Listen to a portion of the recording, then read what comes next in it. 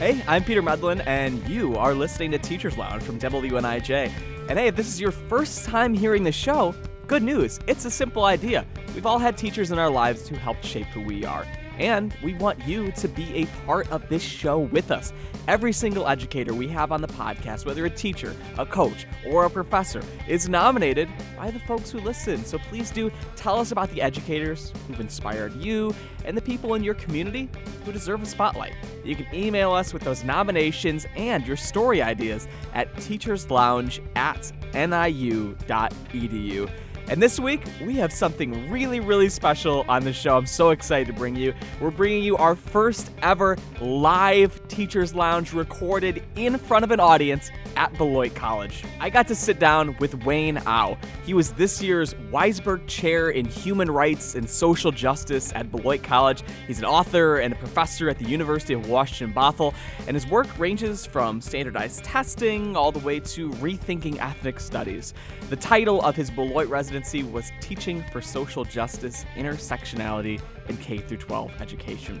And again, I got to sit down with Wayne in the beautiful Eaton Chapel at Beloit College. We also got to take audience questions near the end, which to everyone that decided to come out and join us for the conversation, I cannot possibly muster a bigger thank you. We really appreciated hearing you, and there were some tremendous questions. So again, we have got all of that for you here on Teachers Lounge. So without any further ado, my conversation live at Beloit College with Wayne Au.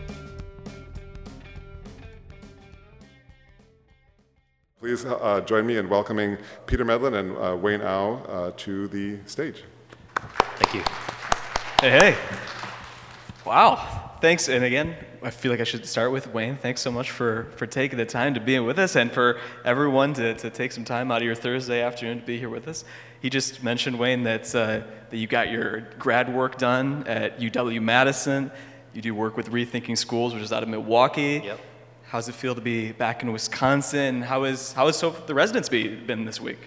Yeah, no, it's been great to be back in Wisconsin. I'm thankful for the folks here at Beloit for bringing me out because it enabled me to swing through Madison at least and go see my old advisor, Michael Apple at UW-Madison, and Dean Hess, the current dean of education there.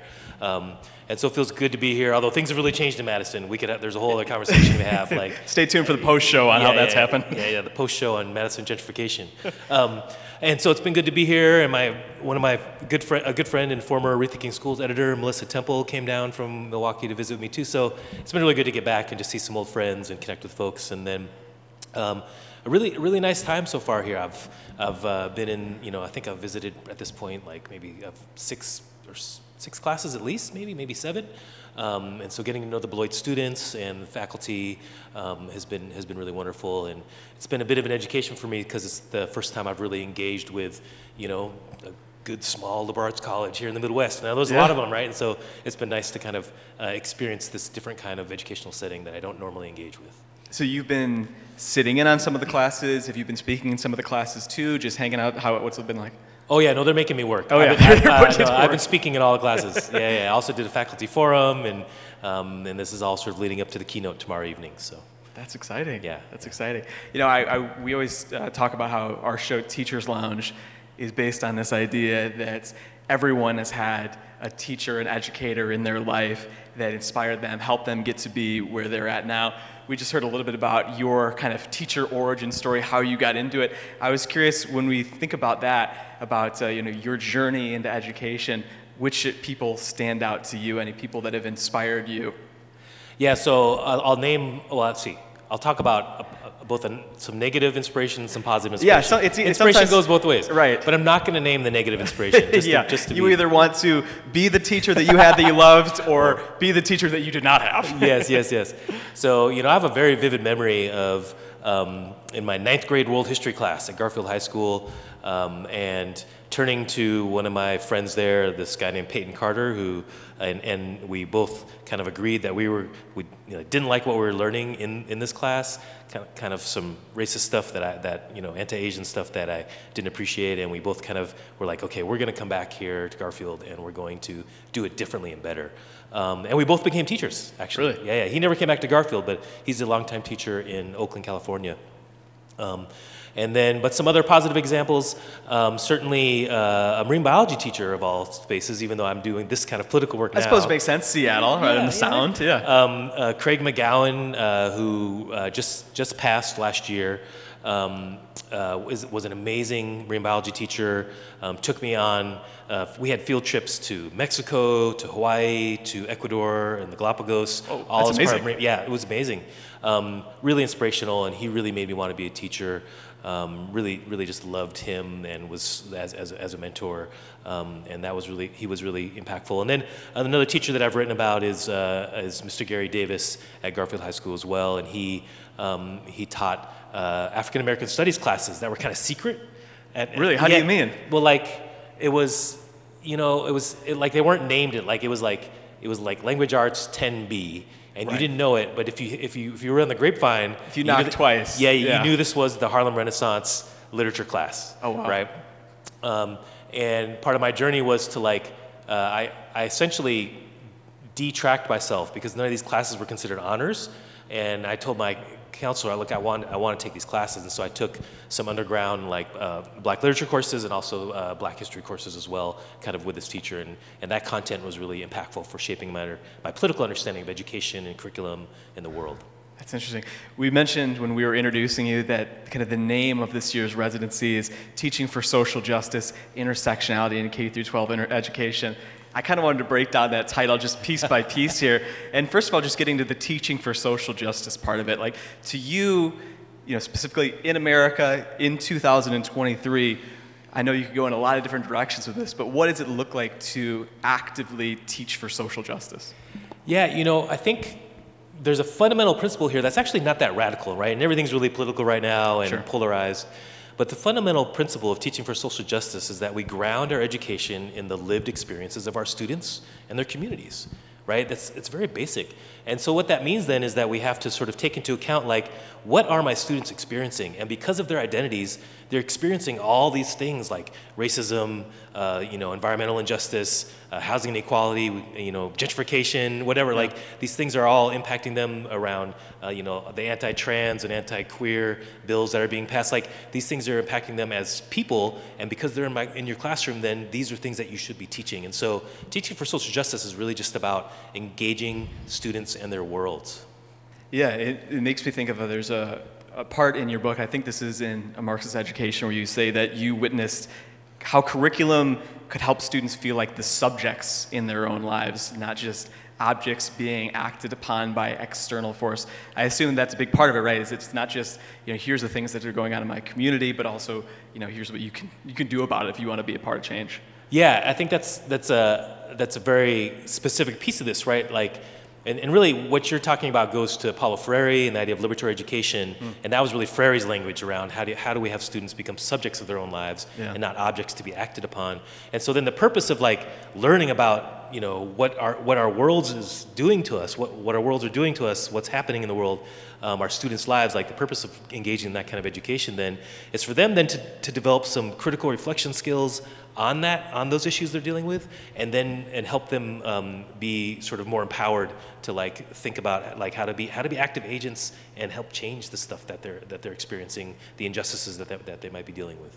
Right, which is interesting because you see a lot of when, you mentioned those bills that get passed, whether they be anti-trans or anti-DEI, a lot of times there's people, especially on the right, that'll make an argument about if you teach about, structural racism or oppression, that it just makes everyone feel bad. But, there's part of it, like you said, so it's interesting. It's like the opposite of what you mentioned of being subjects, where they kind of paint it as if that makes people feel like objects, Yeah, and I mean, honestly, in a way, I just want to say, we should feel bad, right? Yeah. I mean, these historical injustices are central to our institutions. Right. And I'll be really honest with you, and this is no knock on Beloit per se, Beloit College per se, but just as an example that's right here outside of our door, the fact, the experience of walking on a campus and being amidst the burial mounds has hit me really hard since I've been here, because I'm like, wait a minute, we're on like sacred space, and this is this institution that's built here on this sacred space. Impossible to ignore. Impossible to ignore, right? And we should feel bad about that, right? Yeah. Like there's something that we, if we're humans and we understand our relations to other people and their suffering, then we should be aware of that, and we should seek to own whatever culpability we might have, and then also seek to change things and make things better, right? So that's part of that whole process. Yeah, I wanted to go back to, we mentioned that this is all happening at this specific, extremely polarized time, where there's all sorts of different, again, whether it be anti-trans or about diversity things going on. How does it feel to, again, just be doing this work specifically at this moment in time right now? It's both scary and exhilarating, right? And it's scary for obvious reasons. When you look at what's happening in states like Florida, but even, not just states like Florida, right. Texas, even around Wisconsin, whatever, even in Washington State too, like where I'm from, there can be real repercussions to doing this work. We see, folks, attacking like drag queen story hour, for goodness sakes, right? Right, we see death threats for school board members and things like that all the time. And death threats on schools. One of the activist things I've done is around Black Lives Matter in schools work, and that all was spurred by a death threat on a bomb threat on my son's elementary school, because they were doing Black Lives Matter work, right? So it's scary in that regard. But it's exhilarating because it also, what I mean is this current backlash to me is a direct response to whatever advances we made during sort of the two waves of uprising around the Black Lives Matter movement, right? But it shows that it's exhilarating because we're in this pitched struggle around sort of the identity of the nation and really trying to wrap our heads around about what does it mean to address race and other forms racism, other forms of oppression in this country, and there's an excitement to it because there's a thing happening. The thing to understand is that backlash is only happening because we had some success, and I think it's important to get.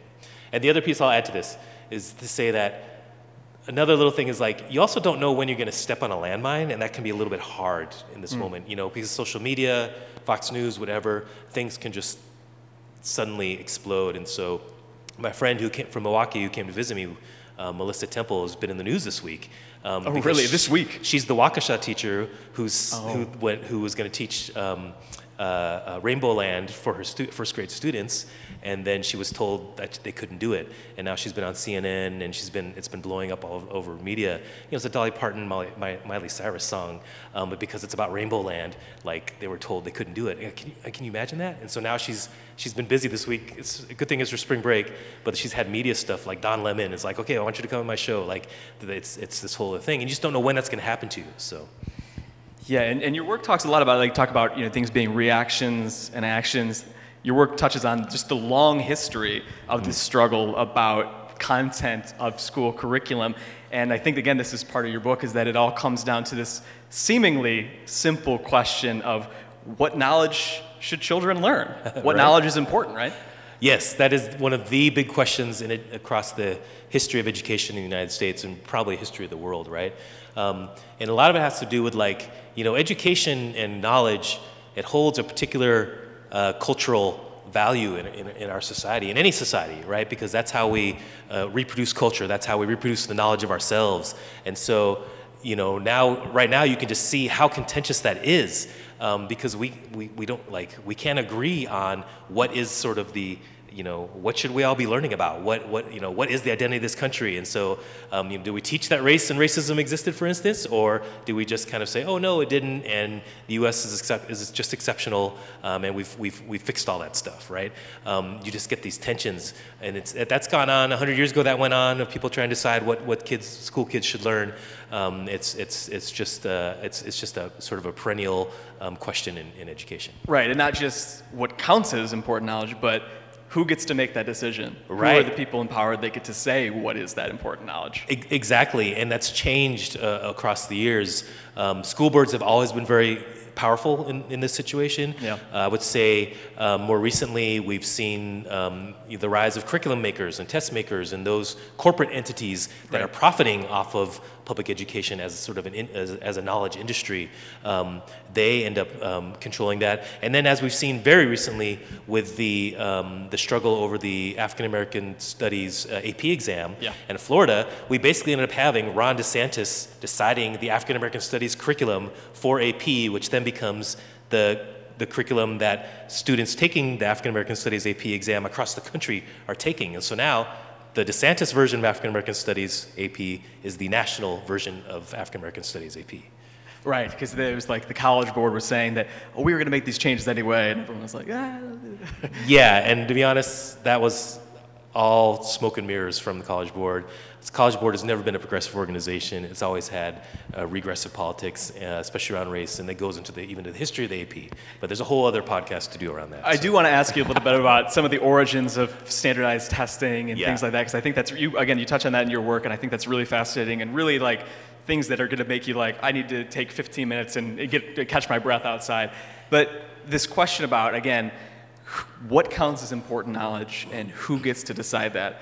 Again, I think you talk about like the answers to those questions are inherently political, and that you still hear a lot. And I was actually, it reminded me, we just had a conversation a couple weeks ago before this, and within just these last couple weeks, I heard another like really important education leader in the state of Illinois that was doing an interview where they were asked about all these attacks on DEI, diversity initiatives, school books, and they said, oh man, that's really disheartening. Schools are apolitical.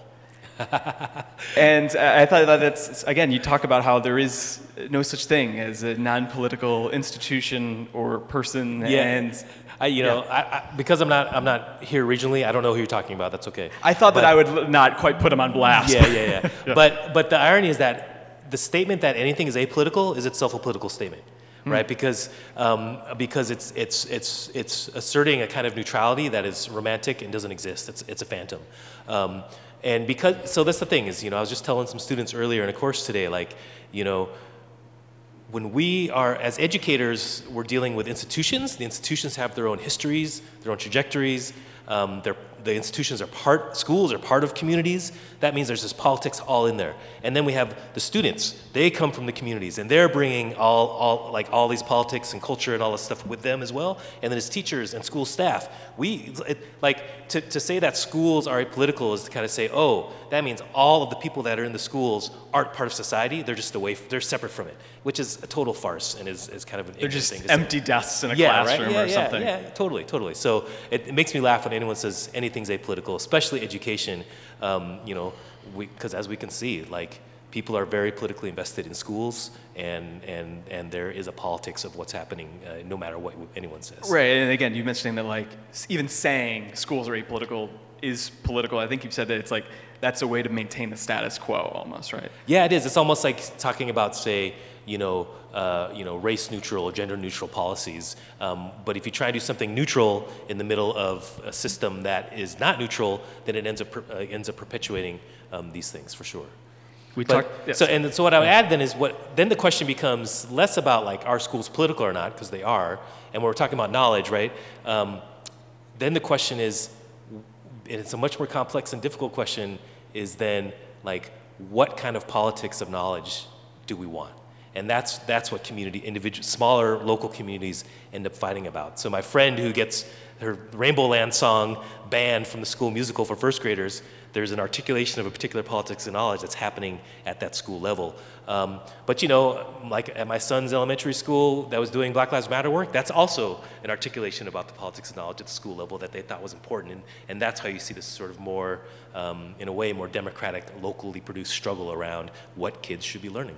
Right. Yeah, I remember I covered one of those school board things where they were deciding whether or not they were going to ban a book by an LGBTQ plus author, and I was looking up some interviews with the author because it's Maya Kobe and the book Genderqueer, and asking Maya the question of how do you feel about all this happening, and the way that Maya put it I thought was really striking, which is it feels like a community attacking itself. which you hope that those conversations about education locally can be more productive than an attack, but that really is how it feels at so many different school boards for so many different reasons now. Yeah, it's because that's the thing is like everybody is in every community, even if you don't know it. And so you end up being this attacking yourself. And the part that really disturbs me is it operates out of a place of a kind of fear that is just unhealthy and really unhuman. Like there's a worldview around fear wrapped in that really actually makes me scared. I'm someone who I love people and I work really hard to understand people's circumstances and what they're going through. And even these conservative folks banning this stuff, I'm trying to understand okay, what's driving that? And this the fear that's driving folks to ban books like genderqueer, all these things, it's aggravating because all it's going to do, partly I would just say, go ahead and ban any book you want because all that's going to do is drive people to go read that book. Right. Yeah. But what I fear for is that it's also students' lives and kids' lives, and when you do that stuff and they don't get the support they need, that directly leads to death. Suicides and self-harm and that kind of stuff. And so that to me is the really dangerous side of the political conservatism that's happening around these book bannings and stuff. Yeah. We touched a little bit, we mentioned high-stakes testing and standardized testing. I wanted to get into that a little bit. They mentioned that one of your books, Unequal by Design, is about standardized testing. I think you mentioned that you just wrote a second edition for it. Second edition, yeah. What drove you to do the second edition now? First edition was done 2009. A lot's changed since then, and the second edition is way better. I rewrote most of it. So stay tuned for that one. You're going to want the second edition hardcover. Get it signed. And so just to rethink how to articulate and talk about testing in ways that are more accessible and bring it up to date with the research and that kind of stuff. So. Could you pinpoint kind of some of the biggest things that have changed since that first edition that you're the second edition, we absolutely need to get hit this much? Yeah, well, I've done a lot of presentations about testing since then, and especially to groups of parents. So I'll get local PTAs reach out to me as a professor and hey, could you come talk about this with our school community? And that's really helped me think about, okay, how do I pitch this to parents and help folks who aren't academics understand what's going on with tests? And so that's one of the big changes, just to kind of shift the language and really aim it at the community members, regular community members, just to how do you engage with this work. But some other sort of big things, for instance, one of the things that I love pulling together is this whole idea, what are the tests really measuring?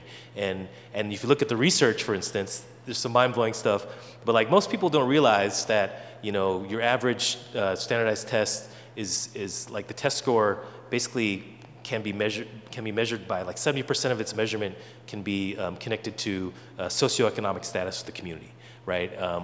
Whether kids have food or housing or medical care and that kind of stuff. So most of the test score is actually these other factors. And then there's a bunch of other stuff showing that, okay, certain amounts of test scores are actually related to green space, right? Green space? Yeah, how much green space there is on the school grounds actually correlates with a portion of a test score. In their community too? Yeah, in their community, yep.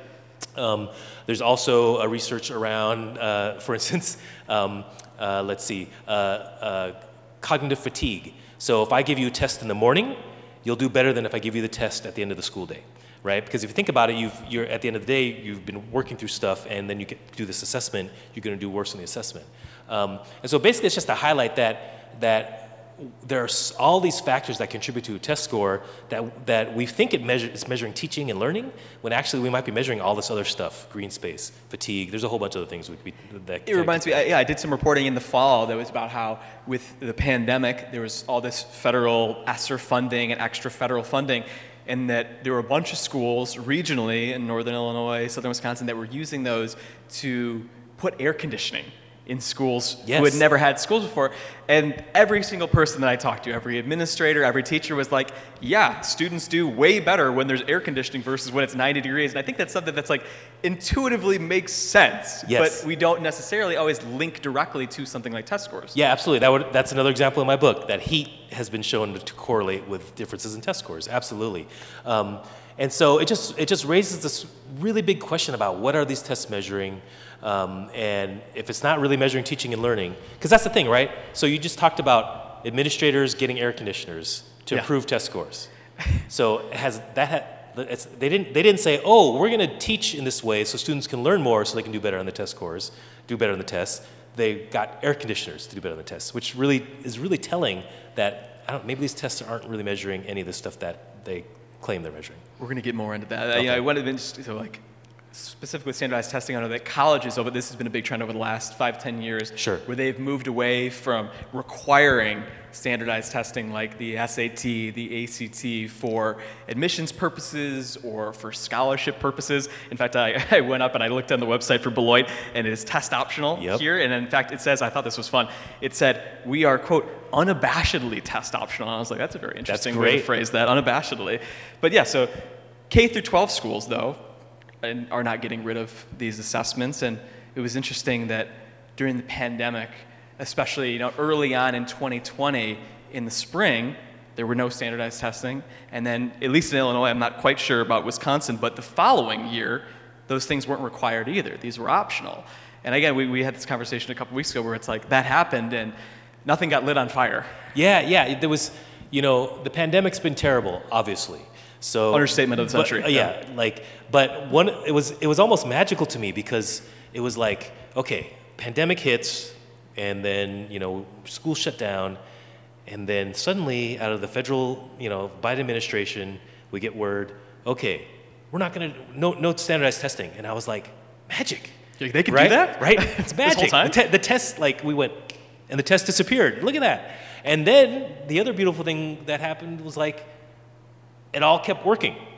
We didn't, the schooling didn't end, and, colleges could still admit students, and all the stuff still happened, and we didn't have the tests. And it was we got this kind of view of oh, wait, we can, education can work without this whole thing around high-stakes standardized testing, which we didn't really have in the 90s. It's not that long ago. I mean, at least for me. It's not that long ago. For me, it is forever. It's not that long ago that we didn't have this thing driving our system of education. So it just gave us this taste of oh, we can still teach, schools can still operate, kids can still learn, and the tests aren't there, and that's okay. How does this happen where, like you mentioned, this is stuff that wasn't even around in the 90s, but now feels completely indelible, completely inextricable from the education system? That happens really quickly, within a generation. I assume that ties back to the kind of corporate interests and things that we're talking about along those lines. How does that happen where that becomes completely just part of the fabric of education within 10 to 20 years? Yeah, well, I want to be clear, the tests have been part of our system of public education going back for 100 years, right? But I also want to be equally clear that sort of corporate roles in our education policy and structure also goes back 100 years as well. The beginnings of our systems of public education in this country, going into the early 1900s, were really shaped by sort of factory production, right? And seeing principals as managers and teachers as shop floor assembly line workers. That's students as products. Students as products, right? Getting stamped, going through, get your diploma, bing. All right, we're in Pink Floyd. Yeah, right. And so that goes back 100 years, right? And so that logic's kind of been there, and you've just seen these bumps in history of when these times in history when we've just seen these upticks and these bumps. So when Russia sent Sputnik up, the U.S. was whoa, okay, we got to do more science. We need to do better in they didn't call it STEM back then, but we need to do better in STEM education, and because we need to catch up to the Russians. And then you saw this uptick in thinking about standards and thinking about testing and that kind of stuff. And then in the 80s we saw a similar thing. We had the Reagan administration, basically, and ends up doing its whole sort of report, and ends up, we see this huge push for state standards and tests, but didn't quite stick. And then we got moving through the Clinton administration. It's always been bipartisan, by the way. I want to be clear. It's always been Democrats and Republicans both. And then we got into moving through the Clinton administration, built up the standards, and then when Bush came into office, then that's when we got No Child Left Behind, and it was this bipartisan effort that was connected to corporations as well. Business leaders were on major boards and panels developing this stuff, and suddenly we had essentially nationally mandated high-stakes standardized tests, and that was it, and that's been what we've had since 2001 basically. Interesting. And we mentioned, so then the pandemic happens, and then they snap their fingers. These things don't exist. But then, now we look back, 3 years out, kind of feels like we've kind of just went exactly back to the way that things were before, right? And when you talk to school leaders, when you talk to administrators, they do, often acknowledge some of the issues with high stakes testing, and they'll say, the thing they love to say is, well, it's just one tool. It's just one tool in the toolbox among many. But I think you would argue, what are we even measuring? Why do we continue, even after that massive disruption, why do we continue to cling to these? I put it in terms of our country being addicted to high-stakes standardized tests because we have this want and this need to simply quantify everything and then also simply compare everything. And that's very much connected to, I would say, in my mind, I connect it to the rise of sort of neoliberal politics and the shaping of everything around markets, and testing enables us to shape education as sort of a quasi-educational market, right? And then, so you get, the test becomes the measurement of the kid or maybe the teacher or the school, and then you can compare them to each other, and then parents can start making choices about where they're going to send their kid. This school's math is an 81, this kid's is a 72, so that means that school's better. Right, and so I'm going to send it to this school, and then that school's going to get the resources from the state, right? And so you get this, and then charter schools fit into this conversation as well, because then it becomes public schools competing with charter schools for market share of students, right? You get this whole thing, and so it becomes really embedded in our, in a way, popular culture around ratings and metrics, and we always want that simple thing, and I want to be able to look at my, oh, is my kid learning? Oh, they got 100 on this test. That must mean that they're learning, or that must mean that they're smart, right? Right, and it's easy. I'm busy. Yeah, you got 100. Perfect. Move on. Yeah, right. And so it's simple. It's fast. It's easy. And we can audit it. We can use it use it for systems of accountability, and it's efficient, right? Efficiency has driven a lot of education as well across the last 100 years. Right, which makes sense going back to the kind of factory model that you mentioned. And going back to the history, I do want to again ask if you could go in a little bit into the origins of high-stakes testing in America. This is another thing that I think I read in either one of your books or an article, and we talked about that. I was like, well, I had no idea that that's what that was. Yeah, so if we go back, a little over 100 years, even from now, the first, our standardized tests really originated with IQ testing, right? And so IQ is this term, a lot of people use the term IQ and don't really know what it means. It means intelligence quotient. I could have told you that. Which is basically your physical age divided by your cognitive age, right? Which assumes it's that there's BMI for the mind. Yeah, it is. It's like BMI for the mind, absolutely. And so it was developed by this guy named Beloit, who was a French psychologist, who really developed a test to try and just assess whether young children might have had a developmental disability, and then to see what kind of supports they would need. What happened though was these very sort of crass, pragmatist U.S. psychologists brought Benet's test over. And they kind of infused it with their own very much eugenicist notions of IQ being a genetic disposition, genetic trait, and then started to believe that their tests were measuring concrete biological intelligence, that was a thing to measure. That they could be this race is smarter than this race. Yeah, and so they gave that test. They gave their tests. This is folks Yerkes, there's a few different psychologists. Carl Brigham, who's the founder of the SAT, was part of this crew as well.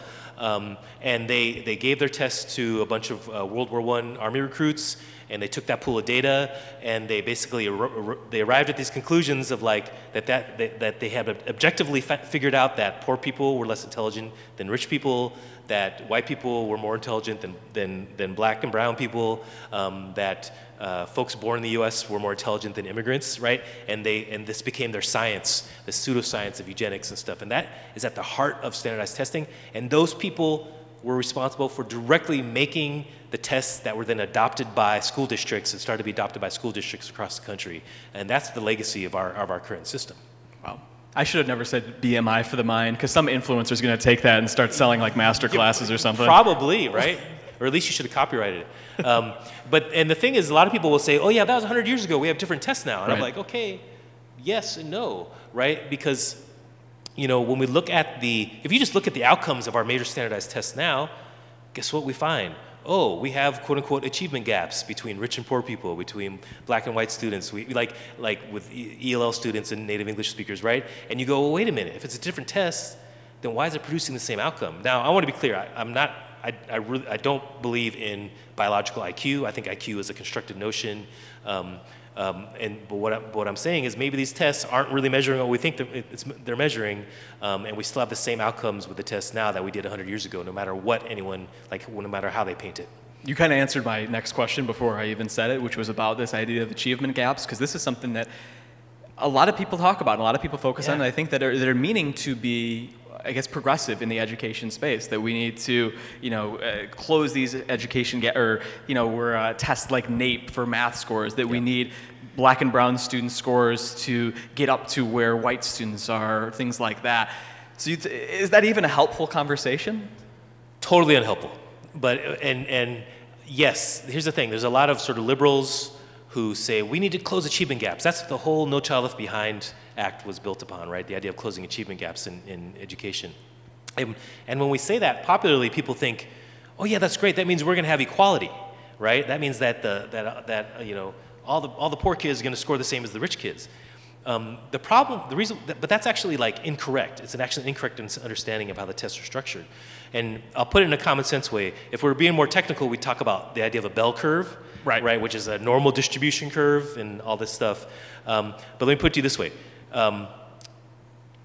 Basically, because of this idea of the curve, what's considered a good assessment is supposed to have a certain number of students fail, a bunch of students in the middle, and a certain number of students do really well. Right, that curve of students in the middle, yes. And then students on either side. Yeah, think of a hump, right? Yes. And that's considered a good, accurate test. And because of that, that's the way, because of that, when students take tests, so think of it this way.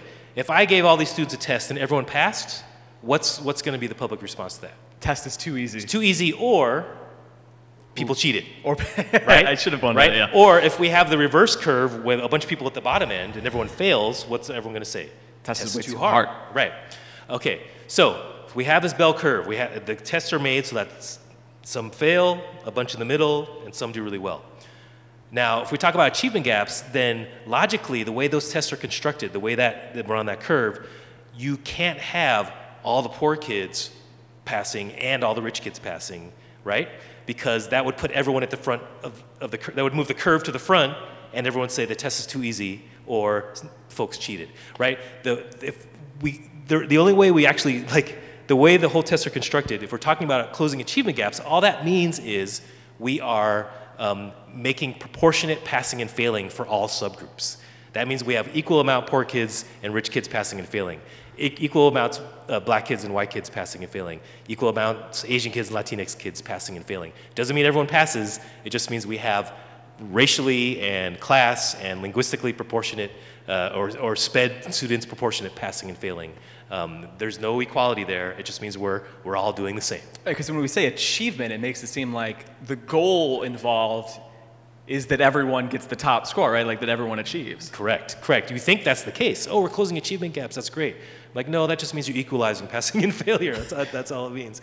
And then some people will say, oh yeah, but what about standards-based assessments? The whole Common Core assessment process was supposed to be what they call criterion reference, which is basically a fancy term for saying we've all met these criteria, right? When you use the word criterion, it just means criteria. And they say, yeah, so can't everyone meet the criteria and say we've passed? I'm like, well, you could do that, but here's the thing. The psychometricians who do all the data around this stuff, they take these criteria-based assessments like Smarter Balanced or PARCC or whatever. They take that data and they end up recompressing that into a bell curve anyways, because you can't have everyone passing and failing if it's considered a good assessment by their fundamental assumptions around tests, basically. Interesting. We mentioned a little bit of charter schools and that movement. I want to talk a little bit about that really quick. I know that last year here in Wisconsin that the legislature passed a bunch of bills that would have created kind of a new state board that could have authorized new charter schools instead of the typical process of going through a local school board or other authorizers. It got vetoed because of this whole issue of local control. I know in Illinois there's all sorts of bills in the legislature right now about vouchers for charter schools, private schools, things like that. Can you talk a little bit about your thoughts on kind of that movement over the last, I don't know, 10, 15 years? Yeah. So, I mean, I've been involved in the movement against charter schools in my time, and that's based on my broader critique around, like I just talked about, sort of neoliberalism and markets and trying to reshape public education around sort of privatized market systems. And charter schools have been the sort of spearhead of that movement, because what that does is it tries to create these systems of education where schools are competing against each other, right? And so, some of the biggest issues around that, from my perspective, have been the fact that charter schools aren't held publicly accountable in the same kinds of ways that actual public schools are. So they're getting public money, but they're not necessarily being watched or governed by publicly elected bodies, for instance. Or have to follow the same rules. Yeah, and so they may be required to do the same testing, but they don't necessarily are required to accept the same students and that kind of stuff. Now, before I get myself in trouble, though, officially, most of the charter schools will say, "Oh yeah, but we do accept all students," right? Like in terms of policy, they're not allowed to discriminate. But the research keeps showing over and over again that the charter schools don't accept as many students with disabilities or as many students whose first language isn't English. And then regarding students with disabilities in particular, oftentimes they do accept students with disabilities, but they can't offer services to folks at the extremes of need, right? And so then they might have students in special education, but they have the students that are lower impact on their resources, right? And then there's also all sorts of research on ways that charter schools actually found ways to sift students that are kind of in the gray areas in terms of who they accept, right? So everyone's allowed to apply, but hey, we're only going to offer, you can only get applications here from 4 to 5 p.m. on this day, and you're only going to find out that information if you're connected to our network of parents who know that stuff, right? So technically everyone gets to apply, but not everyone actually gets to apply, right? And so we've had research all over the place. So they end up being discriminatory in ways that are really bad and don't really serve the full public. And I think that your work has also talked a little bit about how I think there's sometimes an assumption that charter schools always perform better and that students do better at those schools than in public schools too. Yeah, absolutely. That's always the argument for charter advocates, is that, oh, look, our schools are doing this X, Y, Z better, and test scores are better or whatever. And then the thing is, though, like I just talked about how the charter student population is different from the public school population, that actually impacts the test scores, right? When you're accepting fewer students with disabilities, fewer low-income students, fewer black and brown students. Exactly, and many of the charter schools are predominantly black and brown. I don't usually see as much discrimination around race. Okay. But certainly around disability, certainly around language, and often around low-income, free and reduced lunch. And we know that those populations bring down test scores. And so by accepting fewer of those students, or those students that don't draw who draw fewer resources from those categories, then that actually artificially inflates the scores. There's plenty of record too of charter schools, for instance, waiting until the funding day passes for the district and they get their money, and then suddenly you'll see a rise in expulsions. And then those students have nowhere else to go, and they end up going back to the public school, but the public school has already missed out on the state dollars to fund that student, but they take them anyways because it's the public school and they have to do it. Yeah. Interesting. Yeah. We've only got a couple more questions, and then we're going to open up to anyone that has questions out in the audience. I will give you the understatement of the century that the pandemic has been extremely disruptive to students and families, and really has put educational inequalities into focus. And again, these things we mentioned about how outside influences, things like housing and food, internet access, that all of those things impact students inside the classroom too. And so again, I remember having all these conversations at the beginning of the pandemic with people being like, this is our time to really reset, rethink how we do things in education. This is a soft reset. And I've been curious about what that actually has meaned over the last couple years. And I wanted to ask you if do you feel like the American education system, have we actually made any tangible strides forward or learned any important lessons over these last couple years? Sorry, I laugh because cynically I just have to say no. I mean, I think, by and large, we learned a lot, right? And one of the big lessons that I think, like I knew it, and you probably knew it, and probably most of the people here knew it, but one of the big lessons that the pandemic sort of really drove home is that this idea that we have a separation between schools and home, like that disappeared with the pandemic. We kicked those walls down immediately. Yeah, that was gone, and then suddenly we're like, oh, right, home conditions really are sort of school conditions, and we need to be dealing with that and see that as sort of a ecosystem for learning, right? And that's an important lesson, but it was really just like we got smacked by that with the pandemic. But I haven't seen it's not like we suddenly looked at the federal budget and they were like, hey, we need all these home supports for all these students for them to be successful. Let's set aside, let's cancel the building of this aircraft carrier and send that $5 billion to public education and the schools and their communities to take care of kids. Like that conversation. We'll see if that news is broken since our conversation started. Right. So I've been really disappointed in the fact that we've sort of understood that these resources are really important for kids and learning, but we haven't it was sort of it wasn't a soft reset. It ended up being a pause button, right? In most ways, but the thing that I think is happening now it's been so hard for students and teachers coming back to school in the last couple of years.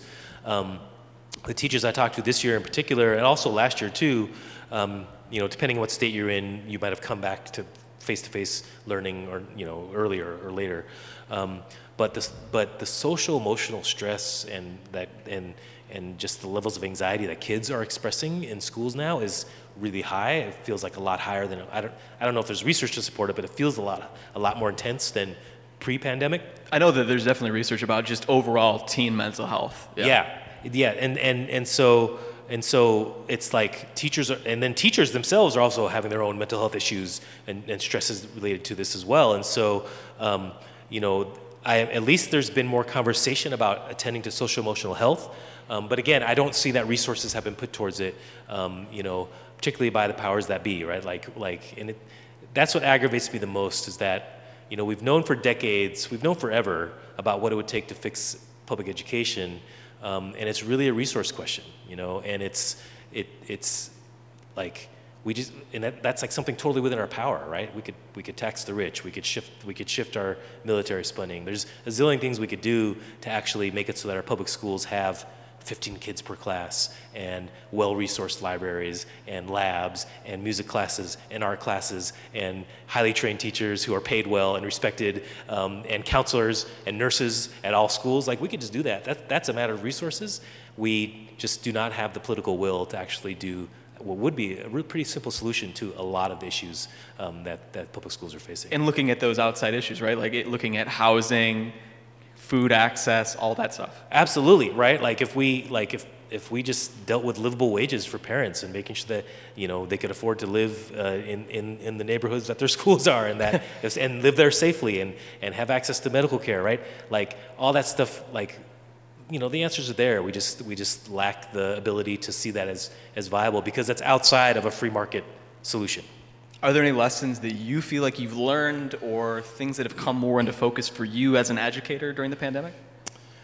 It's really the social emotional stuff, honestly. Yeah. Whether it's dealing with my own 13-year-old son, supporting the faculty since I'm a dean now, I'm supporting my faculty in their work with their students.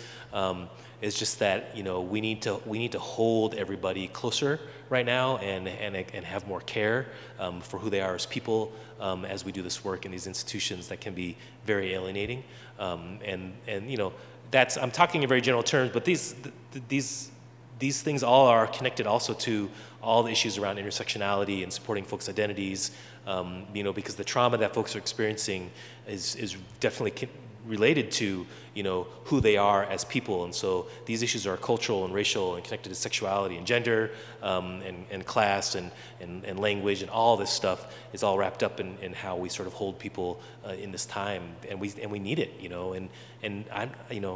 I have a hard time seeing when are we going to be through this. I'm not sure how many years it's going to be until folks feel like they don't need to be held that much, but we got to hold them right now. Yeah. I've got one more question before we turn it over to some folks if you have any questions. And this one is a little bit more broad, and you might have just answered it throughout the course of our conversation, but it's one that I like to end all of my interviews on, which is, what's an education issue you just wish more people were talking about? I've partly answered that with we should just, it's the resources piece and the politics piece. For me right now, at this moment, and so I don't want to hype this up as this is the thing everyone needs to do. But right. What I'm working on right now, I've been thinking a lot about Asian American education and how that fits into this whole picture around racial justice and the mental health stuff. And so I've been thinking a lot about how the model minority, in terms of Asian Americans being a model minority, has been used essentially as a white supremacist expression of the idea that Asian American kids, number one, don't experience racism, and number two, don't actually need support in schools. And so for me personally, I've been thinking through that a lot, and the model minority specifically is a cause of mental health harm for Asian American kids. It's like the first or second leading cause of death for Asian Americans ages 15 to 24 is suicide, right? And a lot of that has to do with what the model minority does in terms of Asian American psyche. And so that's something I've just been chewing on lately. I don't know if it's something that everyone needs to be thinking about, but it's where my heart and my mind has been just in the moment. Absolutely. All right, well, that was all I had. We'll turn it over. If anyone has any questions for Wayne, I'm sure he would love to hear them. We'd love to hear from you. I think we've got a microphone headed your way. Oh, let's use the mic for the broadcast. We want to be able to hear you on the broadcast too. Okay.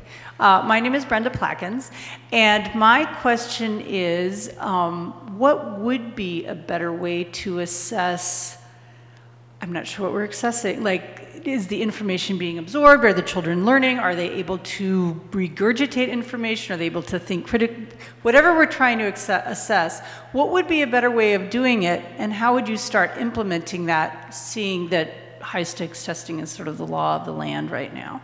Yeah, so I to be clear, even though I rail against high-stakes standardized testing, I believe very strongly in assessment, and because we want to understand what our kids are learning, right? And partly in your question is also, I think we're not clear on what's important to assess too, right? Is it critical thinking? Is it regurgitation? Is it, being able to write this essay?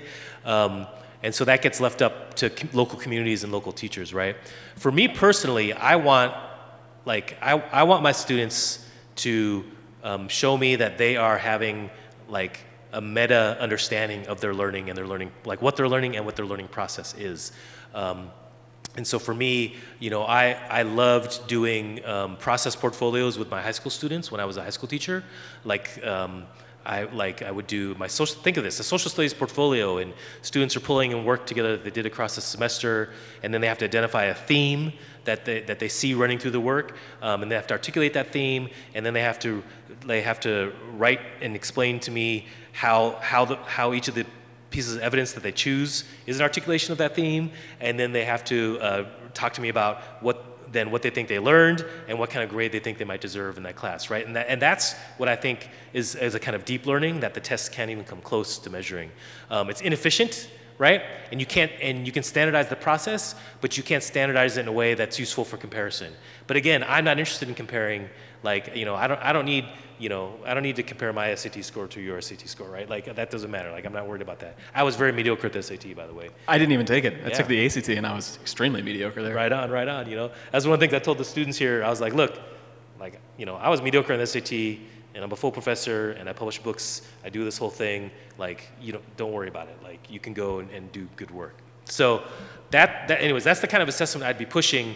But that kind of assessment really can't live within the current policy landscape, frankly, without just an exemption. So, in New York State, they have the New York Standards Performance Consortium, which is a series of schools that actually has a waiver from the Regents exams there, and they do the portfolio system as their assessment for graduation. And theirs is even more rigorous. They do student portfolios across each subject area, and then they have to defend that to a panel. That's teachers, maybe some other students, maybe some community members, and that's their graduation assessment. Really lovely. It's much closer to like a doctoral defense, basically. But you have at this point you just have to get some sort of waiver or something to be let out of the current system, which is difficult and sad because it's a much more human approach to assessment. Anything else, or did that answer your question? It sounds like you're talking about like weighing process as much as weighing results, right? Oh yeah, absolutely. Because if you think about that process, the process itself becomes part of the learning in the curriculum too, and that's great. That's what I want. Like, it's not the destination that's important. It's the journey, right? And especially if we understand learning is an ongoing thing, anyways. And so, I want my students to be measured across this scope of time. And you think about what that kind of assessment does. It's sort of the opposite of a standardized test. A standardized test is like a one-time timed event that happens here in this space, and you do good or bad on it, or whatever you do on it, and then that's it. And if you do this kind of portfolio thing, like that's like across, maybe I'm spending 2 weeks or 2 months on this thing. It's this demonstration of knowledge that isn't this slice in time. It isn't this one slice event, and then it also gives the students power to articulate their own learning for themselves instead of when you have the standardized test. That's completely the opposite of student power. That's actually totally disempowering to students, and it gives the power to whatever test or whoever's grading the test. It just becomes sort of, the portfolio is like closer to the students of who they are and their expression of learning. The test is like far away from students, it's considered objective, and the form of the test is often not an expression of their learning at all, at least how they would articulate it.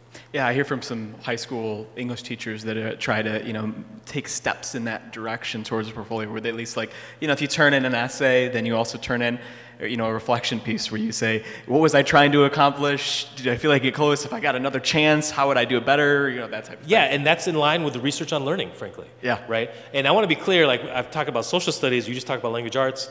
Math portfolios are wonderful. Right? Can you imagine students like looking at their math work and saying, okay, which mathematical concepts am I demonstrating here? And how does that relate to the goals of the class, right? You totally do it across disciplines, there's no doubt. Excellent. Again, thank you so much for your question. Anyone else have anything? Yes. Over there, let's get a microphone in that direction. Hi, my name is Joya Saxena. I am a student at Beloit College. First of all, I really admire everything you've done.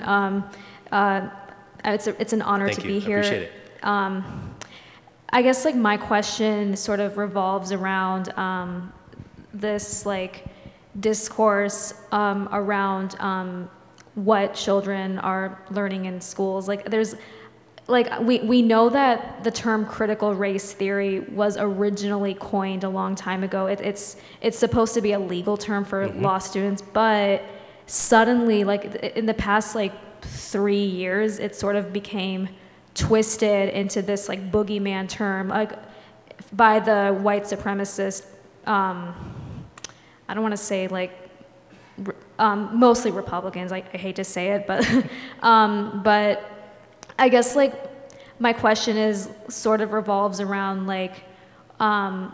why do you think that why do we think that critical race theory became twisted into this boogeyman term? And then my other question is kind of how can we as a collective sort of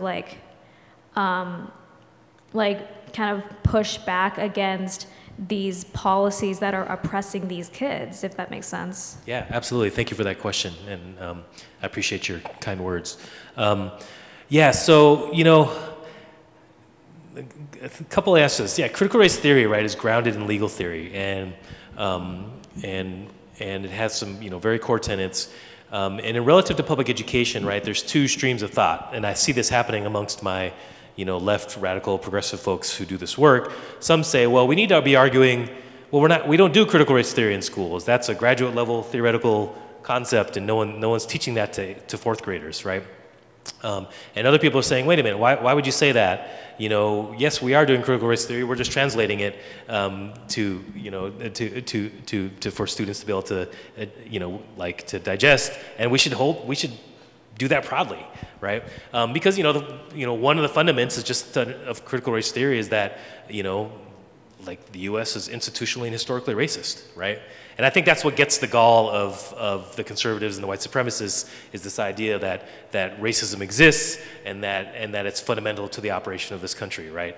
And I think that's what serves that spark. Now, as for why that catches fire and then gets transformed into this whole other thing, that's almost like we need a media studies person to talk about that, right? Because half the time what I think Fox News does, for instance, is I think they just throw everything against the wall. And then something sticks with the conservative base, and then the Koch brothers step in and start like funding groups like Moms for Liberty or whatever, and start like putting resources toward like this. Oh, this is catching. Okay, let's build on that, right? And then the resources start going there. Literally, these guys are paying for protesters and stuff, and they're paying for Moms for Liberty and that kind of stuff.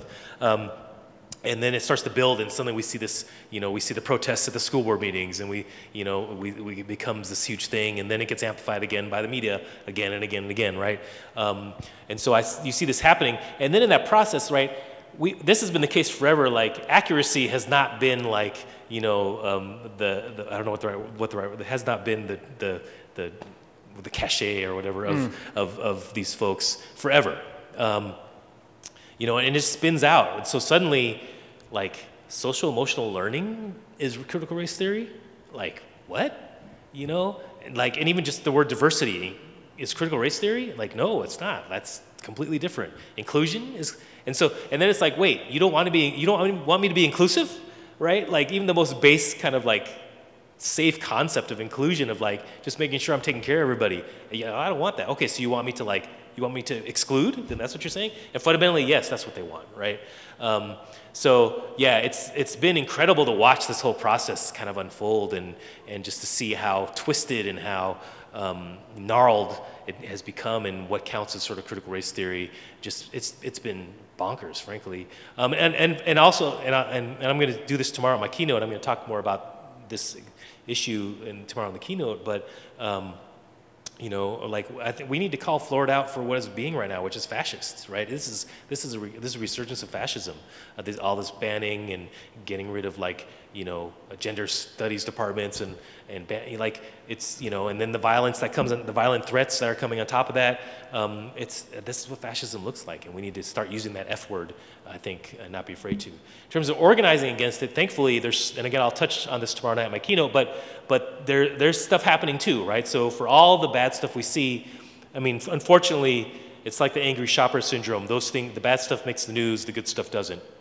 But for instance, like at the Zen Education Project, which is a joint project that's done by Rethinking Schools and Teaching for Change, it's like there are actually study groups nationwide of teachers getting together who are reading Teaching for Black Lives and talking about how to do that work with their students, right? And the Zen Education Project has been spearheading this effort with support from, actually from celebrities, like a bunch of the Seattle Seahawks have given to it. Macklemore's given money to it. Pete Carroll, the coach of the Seahawks. So it's very grounded in the Seattle area in some ways, in terms of some of that support.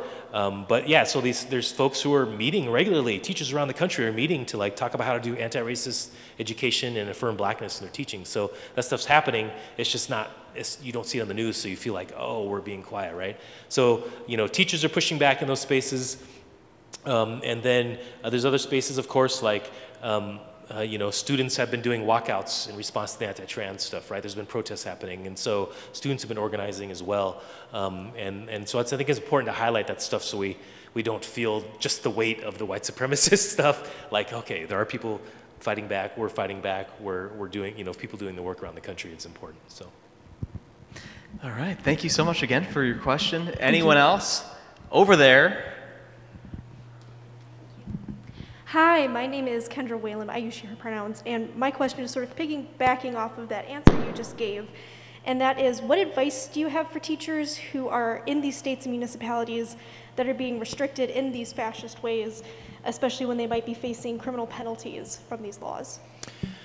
Yeah, that's the question, right now, is at least in a general sense. Like, how do you push back and keep your job or maybe not get arrested? And I want to be clear. There are times in history where maybe you should get arrested and be okay with that. And I also want to be clear, we may be reaching those times pretty soon here, right? Like, or we may be in those times depending on the state. I think we need to start thinking about a level of civil disobedience around this stuff that hasn't sort of come to fruition yet, because it's just so bad right now, and it's getting worse. So, but my advice is the same all around, in the sense that, like, you can't do this stuff alone in isolation. You know,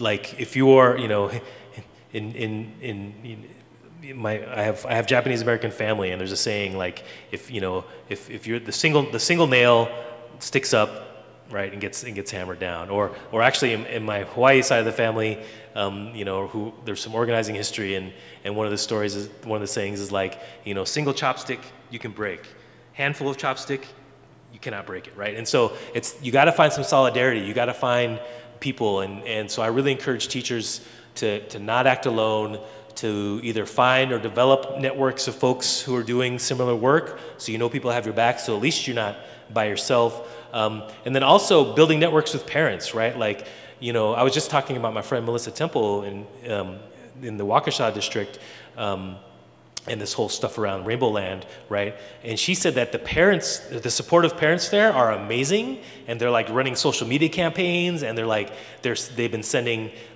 been giving teachers like gift support bags, like, who are, if you know, are you stressed out about all this stuff over here? Let me give you this goodie bag. Like they've been doing amazing stuff, and so organizing with parents too is also important, because parents are super powerful, and frankly, administrators are scared of parents. Like, we're seeing that now, and so if you got parents have your back, like, that's going to offer you protection as well. So you just got to build networks of solidarity, find spaces where people can take care of you, because you're way less powerful.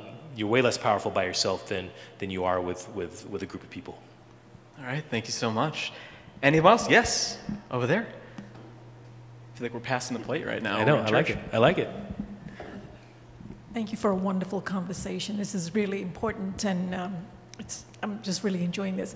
The question I have is this. Have you done any research in terms of international education, what their systems are like? And have you compared it with what we have in the US? Is there anything that you would want to implement and, you know, that they're doing better? Yeah, I haven't done that, so I don't want to pretend. And as a researcher, I think too often, like, professors pretend they know all this stuff. So I want to be clear. I haven't done a ton of international comparative research. There's a couple areas I have done. I've looked at a little bit, right? So obviously around testing.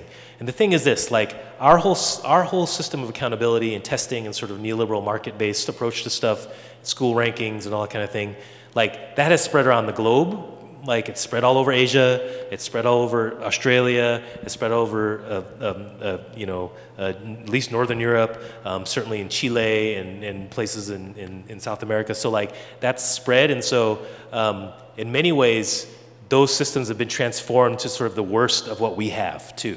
You know, I talked to colleagues in Chile, like, they have, or same thing in, like, England, right? They have public school, like, they publicize school rankings, and it's purely based on test scores. So could you imagine them just, like, take whatever major newspaper just saying, okay, here's every public school in, you know, southern Wisconsin. Bam, bam, bam, bam, bam, bam. Imagine that, like, and that's happening all over the place.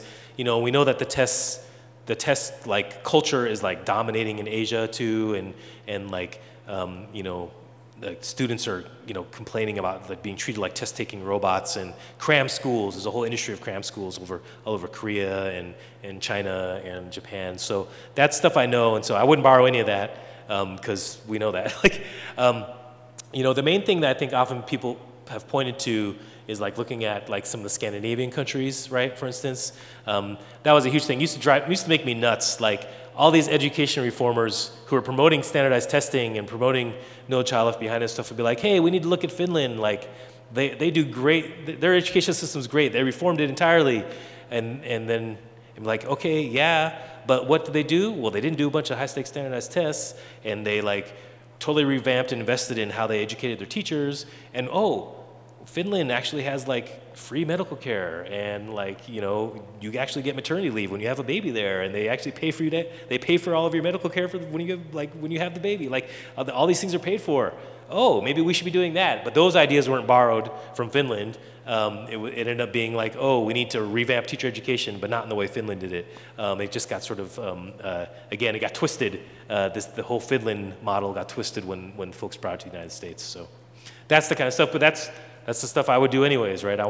We need to be paying for people to live in this country and understand that housing and health and education are human rights, basically, and should be supported as such. All right. Again, thank you so much for the question.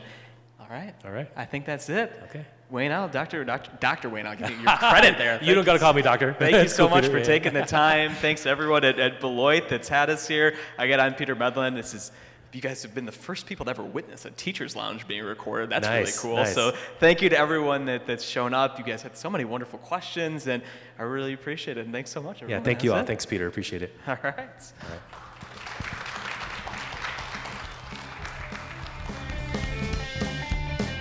Thanks so much for listening to Teacher's Lounge. It was an absolute honor to get to host this show live in front of an audience. Thank you to Wayne for the conversation, to all the folks at Beloit College and the Weissberg program who helped make it happen, including Dr. Gloria Bradley and Josh Moore. And, of course, thank you to everyone who came to listen and ask questions. It is really easy to forget that anyone is listening when you're on the radio or doing podcasts, so it means the absolute world to me that anyone showed up. So, as always, feel free to nominate a teacher in your life to be on the show. It's how we get great guests like Wayne Al. Send them our way to teacherslounge@niu.edu. Wherever you're hearing this podcast, please do subscribe, leave us a rating, share it, whatever you can do. You can subscribe to the Teachers Lounge newsletter to keep up to date with everything having to do with the show. A big thanks to the Northern Illinois band Kind Ofs for the music you hear each and every episode. I've been your host, Peter Medlin, and we will be back with a brand new Teachers Lounge very soon. See ya.